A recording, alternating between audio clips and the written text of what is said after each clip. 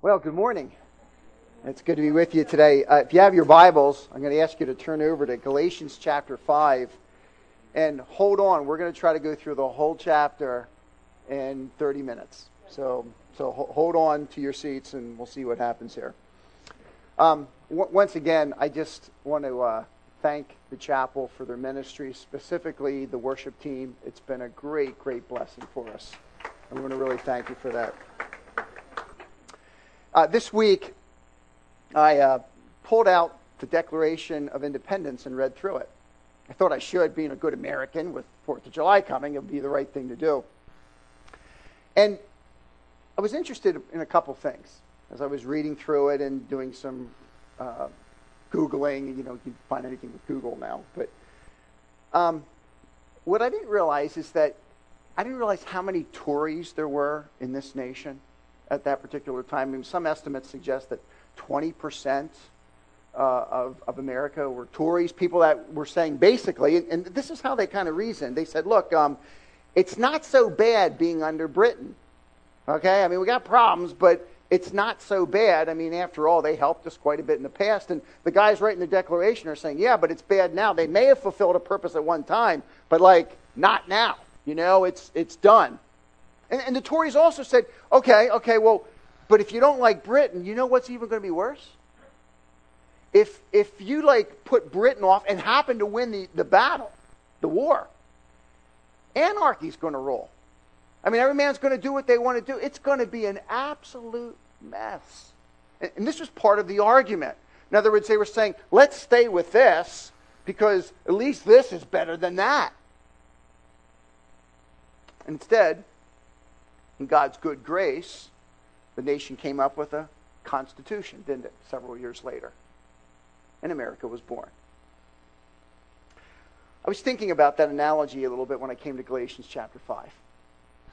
Because, frankly, if you were living in the first century, around this time, there was a group of individuals who reasoned the same way.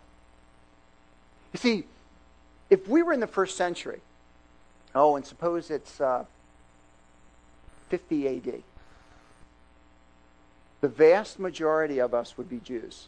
Do you realize that? I mean, the first Christians for years were all Jews. I mean, that's kind of all they knew. And here was part of the struggle.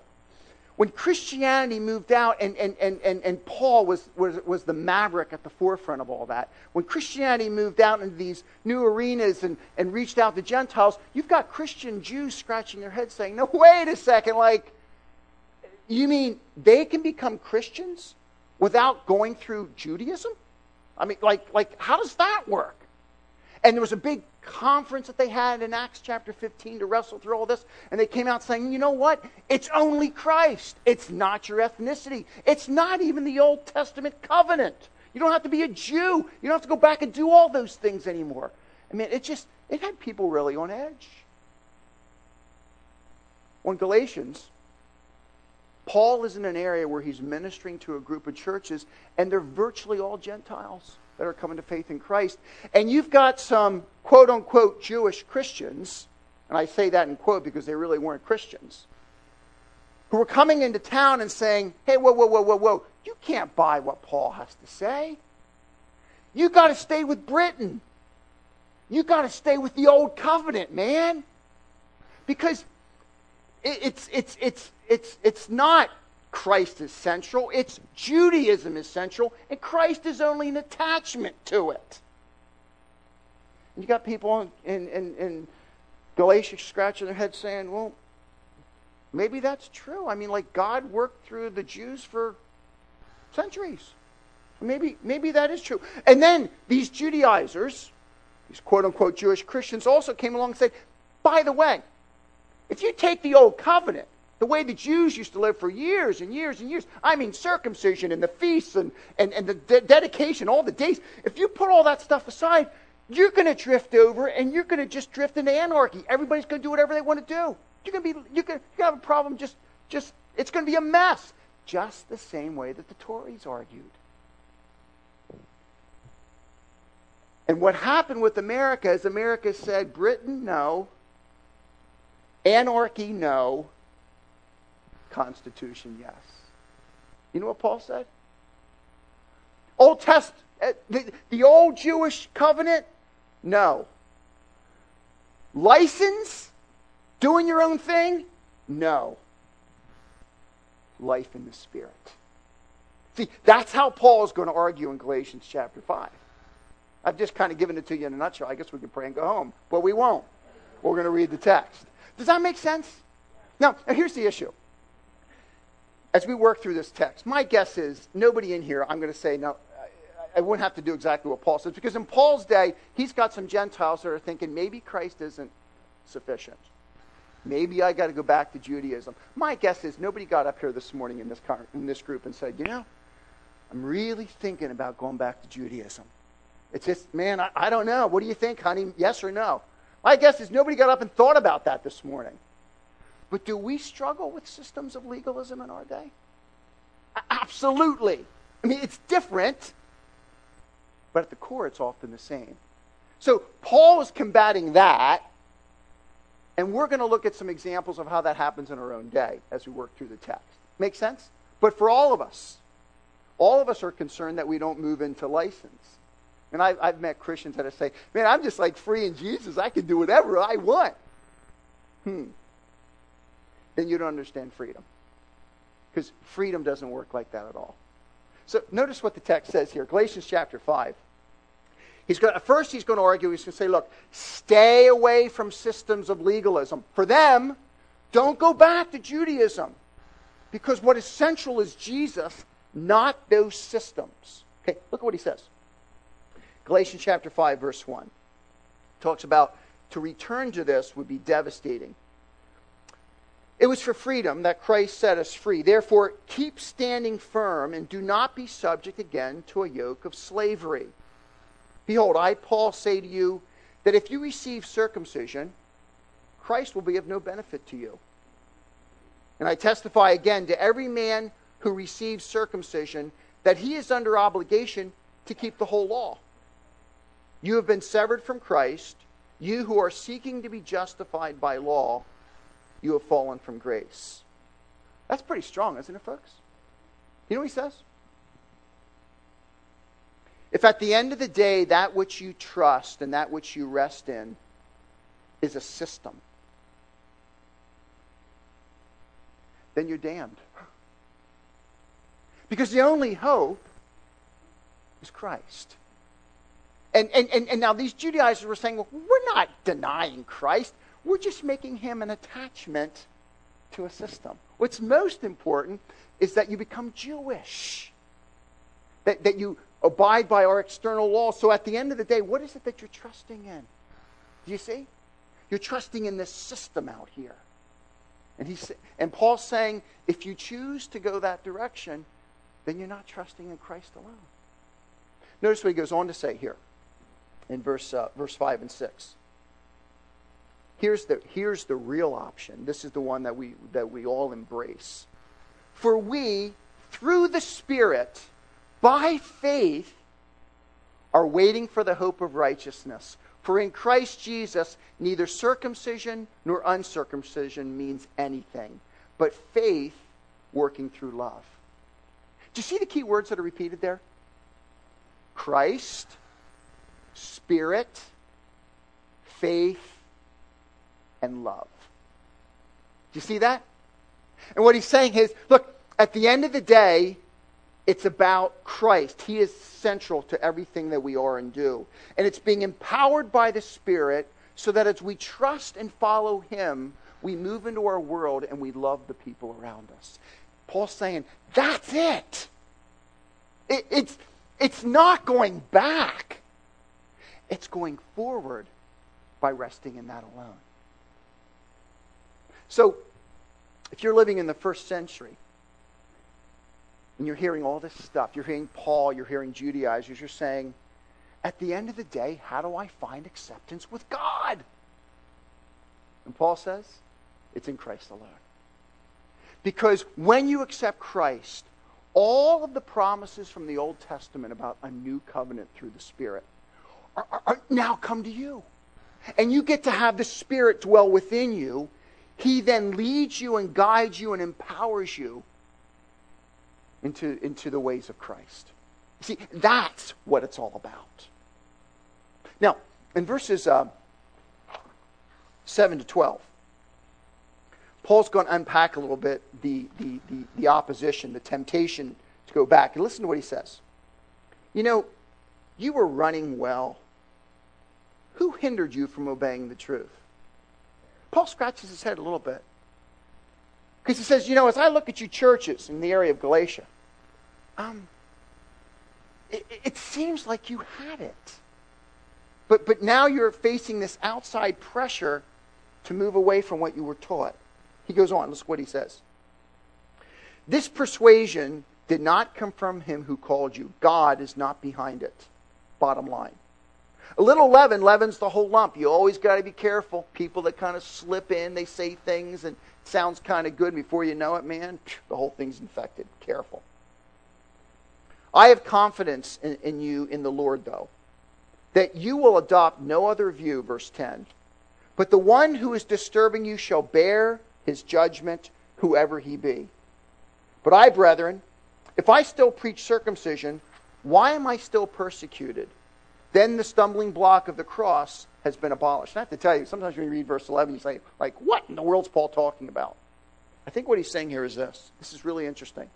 It may be, we don't know all the ins and outs, but it may be that some of the Judaizers, these guys that were following Paul around and trying to really overturn what he was saying about the gospel, were saying, well, you know, at the end of the day, Paul's a Jew, and he's going to get back to saying the same thing that we're going to say, that we're saying, that it's ultimately about being a Jew. And Paul says, that's not true. Because Paul says, for me, the reason I'm being persecuted by all kinds of lost Jews out there is because they realize something. It is not about a system. For me, it is about the cross. And at the cross, I find out that I am a miserable sinner who can now be forgiven. Because God himself has come in the person of his Son and paid for the sins of the world. And at the cross, we are all humbled. I can't say, yeah, but I have this and this. Nothing. I have nothing. At the cross, I come humbly saying, Lord, I'm lost and undone. There is no other way to turn this around but for you to come and forgive me. And in that one moment, I'm forgiven. And Paul says, that's my message. And therefore, Jews can come and Gentiles can come. And it doesn't matter. They can all come. And because of that, lost Jews were saying, well, then that's more important than this. And Paul's saying, you got it. Got to watch how far I walk up here, huh? Okay, there's like it's like one of those fields. Does that make sense, folks? I mean, that's what's going on here in this text. And then Paul says these words, and I won't go into graphic explanation here. I'll just read it. Look at verse 12. Would those who are troubling you would even mutilate themselves?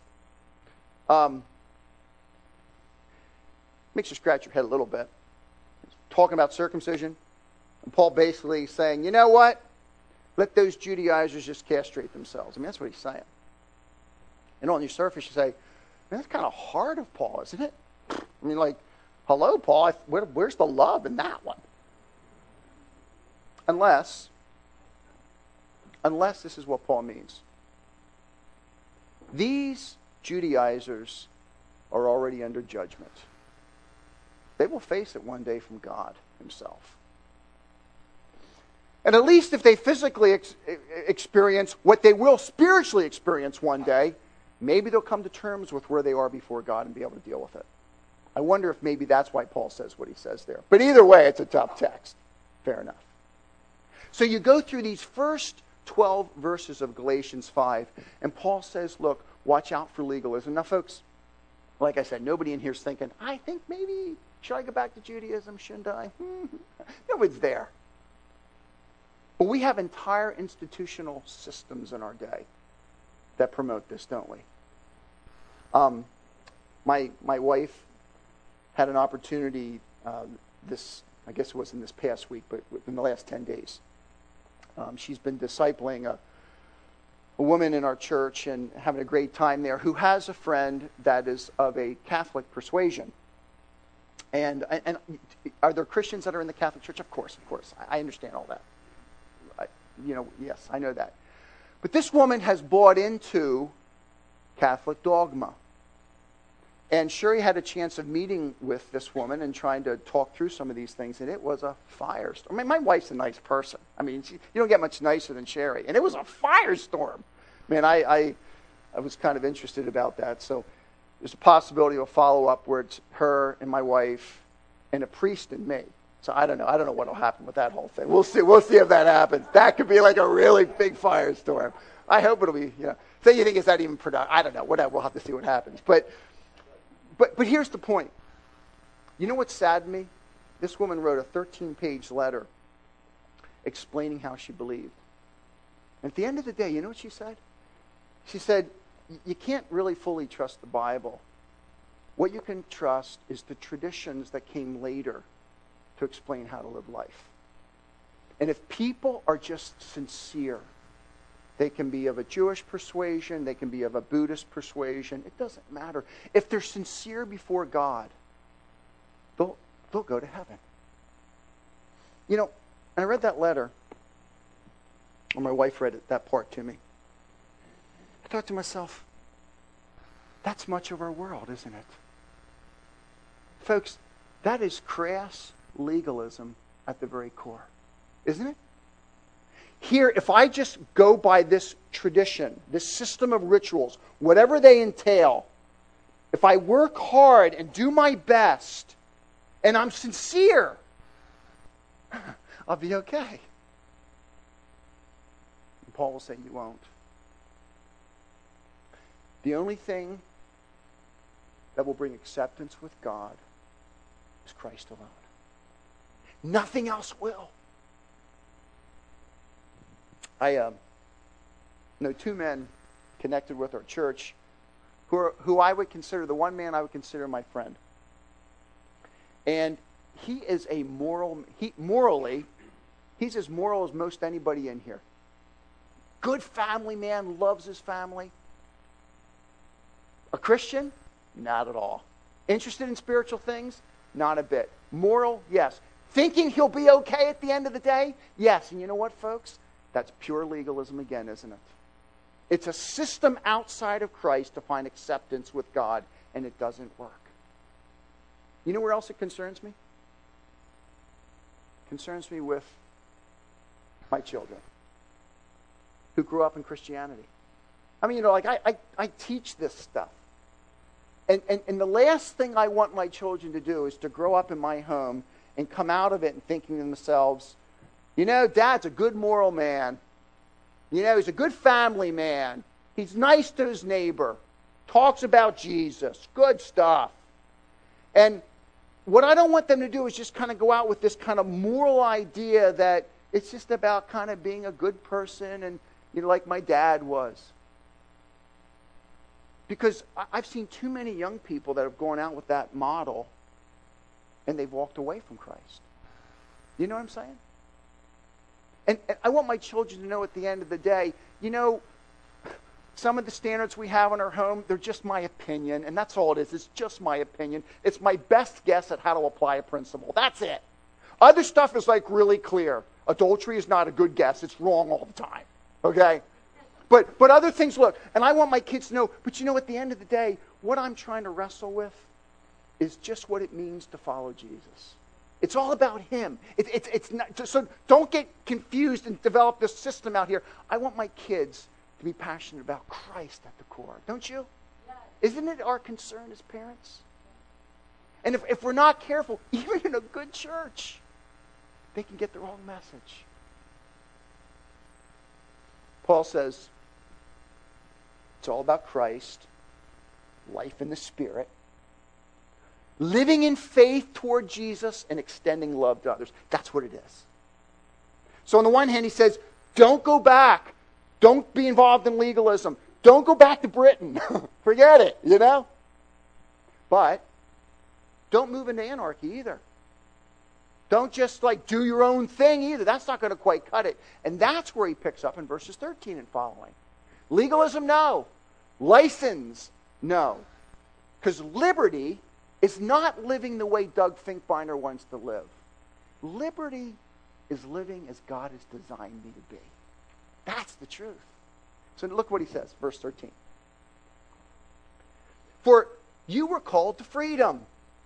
Brethren, only do not turn your freedom into an opportunity for the flesh, but rather through love serve one another.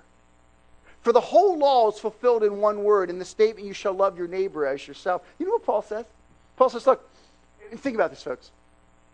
The Old Testament had one primary purpose when you look at God's salvation history. It was to prepare us for Jesus, right? And when you read the Old Testament and you see all these laws and you see all this blood and you see all this stuff, you keep saying to yourself, I can't find acceptance with God. I am a sinner. That's good. That's good. So it's constantly saying it's pointing somewhere else. It also has commands running all the way through it. And Paul says, in some sense, you could summarize them all as saying, you shall love your neighbor as yourself. At least the ones horizontally, not the vertical ones. And so what Paul says is, look, the whole law is pointing, and it's pointing to Jesus. And in Jesus, he fulfills all of the stuff about the sacrifice so you can be forgiven, all that. And you know what? He empowers you to live out the way the law was talking about anyway. So you don't need the law. That's an old covenant. You don't need it. Because it's all fulfilled in Jesus. So you don't have to be under the law because the law is fulfilled in him. Notice what he goes on to say. If you bite and devour one another, take care lest you be consumed by one another. So Paul says, look, okay, you're not under the old covenant law. That doesn't mean, all right, man, I can do whatever I want. No. Because if you do whatever you want, you're going to just hurt people. No. You have been freed to finally learn what it means to love. In a way that nobody else can. Because you've known his love. And you can now extend it to others. Talks about the power of this in verses 16 to 26. Notice what he says. But I say, here's the answer. Okay, you're not under the old, but you don't have to move into license. Let me say this real quick, then I'll read the passage. Years ago, I couldn't believe it. I was at a conference. This just really bugged me. I almost got up and walked out, but I was listening to this guy speak. No joke, I'm not kidding. That's what he said. He said, you know, the Bible has some really clear, specific standards that it gives us. Don't lie, don't steal. Good. Yeah, I was all for that. Yep, good enough. But you know, what I do in my church is I overlay with a bunch of other standards and regulations that aren't specifically found in the Bible. Because I figure if they violate some of those, at least they'll keep some of these. What do you think about that, folks? I think that's like heresy. That's terrible, isn't it? Now, I'll give you these higher standards so you'll keep these. That's not the way it works at all. In this passage, he says, look, if you want to live the way God wants you to live, you know what you do? You don't give people more rules and laws. That's what they did in the Old Covenant. You walk in the Spirit. So that's what he says here in verse 16. But I say to you, walk by the Spirit, and you won't carry out the desires of the flesh. You see, we're in a warfare. For the flesh, that bent within us toward evil. For the flesh sets its desire against the Spirit, and the Spirit against the flesh. For these are in opposition to one another, so you may not do the thing that you please. You know what he says? You only have two options in all of life.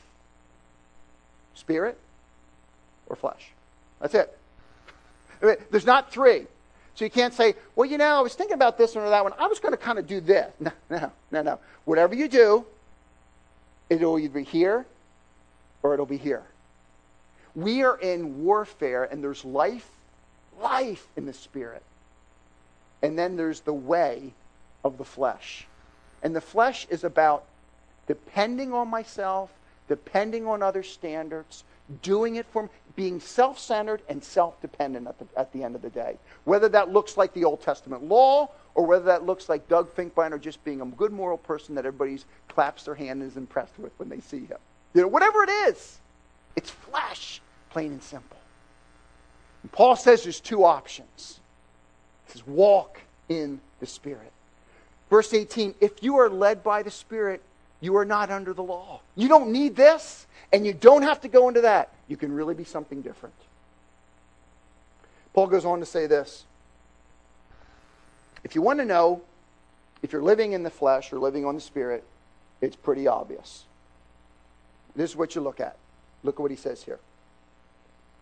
Now the deeds of the flesh are evident, which are immorality, impurity, sensuality, idolatry, sorcery, enmity, strife, jealousy, outbursts of anger, disputes, dissensions, factions, envying, drunkenness, carousing, and things like these. Paul says, man, I could go on and on and on and on and on. I give you all kinds, but I'll just give you a list. But you know what tends to kind of group this list together? It's all about pursuits that promote Doug and use you. You know that?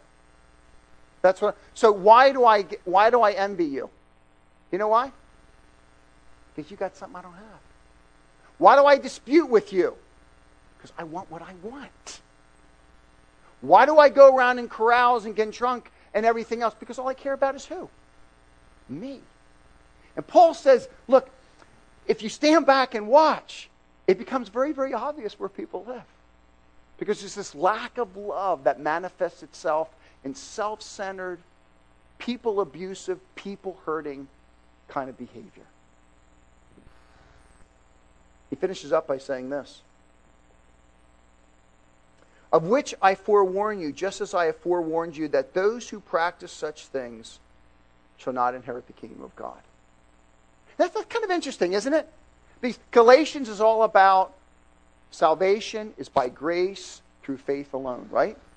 We all believe that, right? We are saved and forgiven and brought into a vibrant walk in a relationship with Jesus Christ through His Spirit. And that's the life of a Christian. And Paul says, you know what? Everybody that's a true Christian will struggle with this battle of spirit and flesh, won't we? I mean, we all do. Look, unless you're not breathing, you struggle. But people that no longer struggle and become engulfed in just living a life of lovelessness and self-centeredness and just moving in that direction manifests that they never came to know this Christ in the first place. Because to know Him and to know His Spirit is to be a different person. Doesn't mean we don't struggle. We all struggle. But it will evidence itself. I mean, how do you know I was born physically? I was born in 1959 in Lansdale, Pennsylvania. Anybody there? How do you know I was born? Well, you're breathing, pal. You're right. I'm alive, which shows I was born. And Paul is saying for the Christian, they don't have to go back to a legalistic system. They don't have to go into license, because license, at the end of the day, if it becomes a pattern of one's life over an extended period of time, it becomes indicative of the fact that the person was never a Christian to start with. Because people that have known Christ and have come to know Him through His Spirit are people that begin to move in a different direction. Not perfectly. Oh man, do we ever flounder. 3 steps forward, 2 steps back. It's all true. It's all true. I don't deny any of it. But there is an orientation shift, isn't there, folks? You see?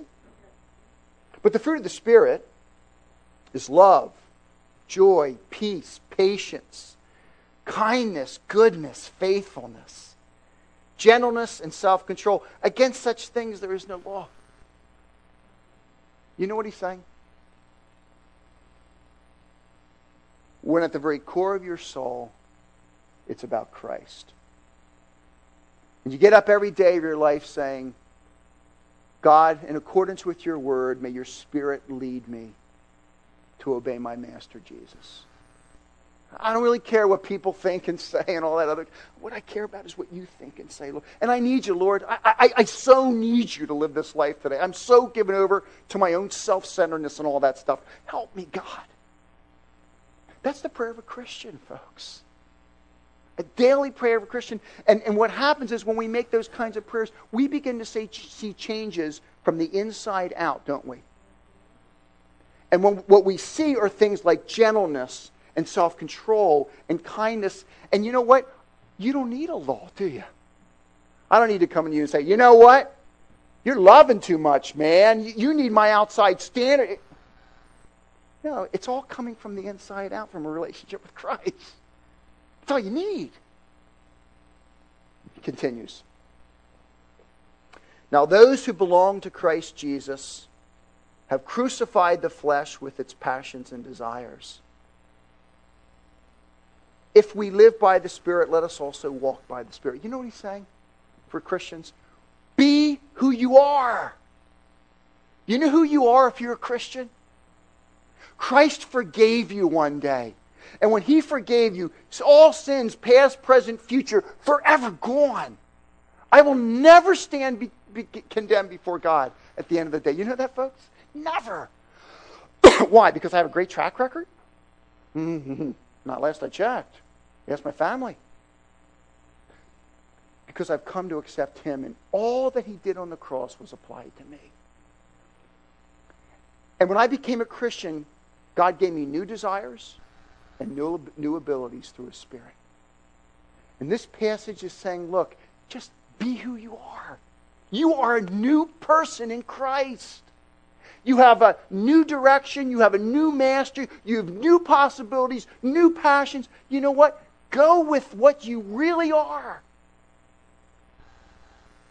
And in verse 26, let us not become boastful, challenging one another, or envying one another. It's kind of funny in the Christian life. And once again, it gets back to a lack of love. If I think I'm better than you, I demean you, don't I? And I'm always challenging you, like, get your act together. If I think you're better than me, I'm always envying you. And this text says there's no place for either one. Because you don't need the approval of people. It's not about people. Oh, they're there to love. It's about me. So at the core of your heart, it's Christ, loving him and following him. I've been crucified with Christ. I no longer live. He lives within me. It's all that, isn't it? And he says, when he is so central to your life, you are then freed to love. Because I don't have to prove anything. I don't need to manipulate you. I don't need to get anything from you. I've got it all with him. I am then freed to live as God has designed me to be. I'm overwhelmed by his love, transformed by his Spirit, living in accordance with his word, following Christ, moving into the world and saying, how can I love you? And if you don't love me back, it'll hurt me, but no big deal, because I don't find my ultimate significance in you anyway. Let's go. That's Christianity, folks, at the core. So I don't need a legalistic system. I'm free. But to be free doesn't mean I can move into license and do as I please. It means for the first time in my life, I'm free to live the way God designed me. And so are you. You know, when we work with young Christians, I'm sure I blow this. We all do. But often when I'm working with a new Christian, and they're beginning to grow in their Christian life with Christ, and they're saying, oh, Doug, what do you think I should do about whatever? And they'll say some kind of thing. And I give them advice. It's not that I don't give them advice. But I'm always passing it through this sieve and saying to myself, you know what? I want them to live out of love for Christ by the power of the Spirit. I don't want them just to do something because Doug Finkbeiner does it. Do you know what I'm saying? And so I often say, well, you know what? I want you to go and read some of these passages in Scripture, and you come back to me and you tell me what you think that might be about. Why? Because I'm trying to trick them? No. Because I really want them to buy into what they do, because they really believe God's led them in accordance with his word as they seek to follow Christ. That's what I want at the core of the day. So when I'm dead and gone, it won't make any difference. They go on. Right? I mean, that's what we want to do with people. Whether they're new Christians, whether they're our children, whatever the case may be. So, brothers and sisters in Christ, live free. I mean, live free. You don't need systems, and you certainly shouldn't move into license. Live as God's designed you. Have Christ at the very core, and in faith toward him, by the power of the Spirit, in accordance with the word, go out and love. Because you're free to do it without needing anything in return. Father, we celebrate on this day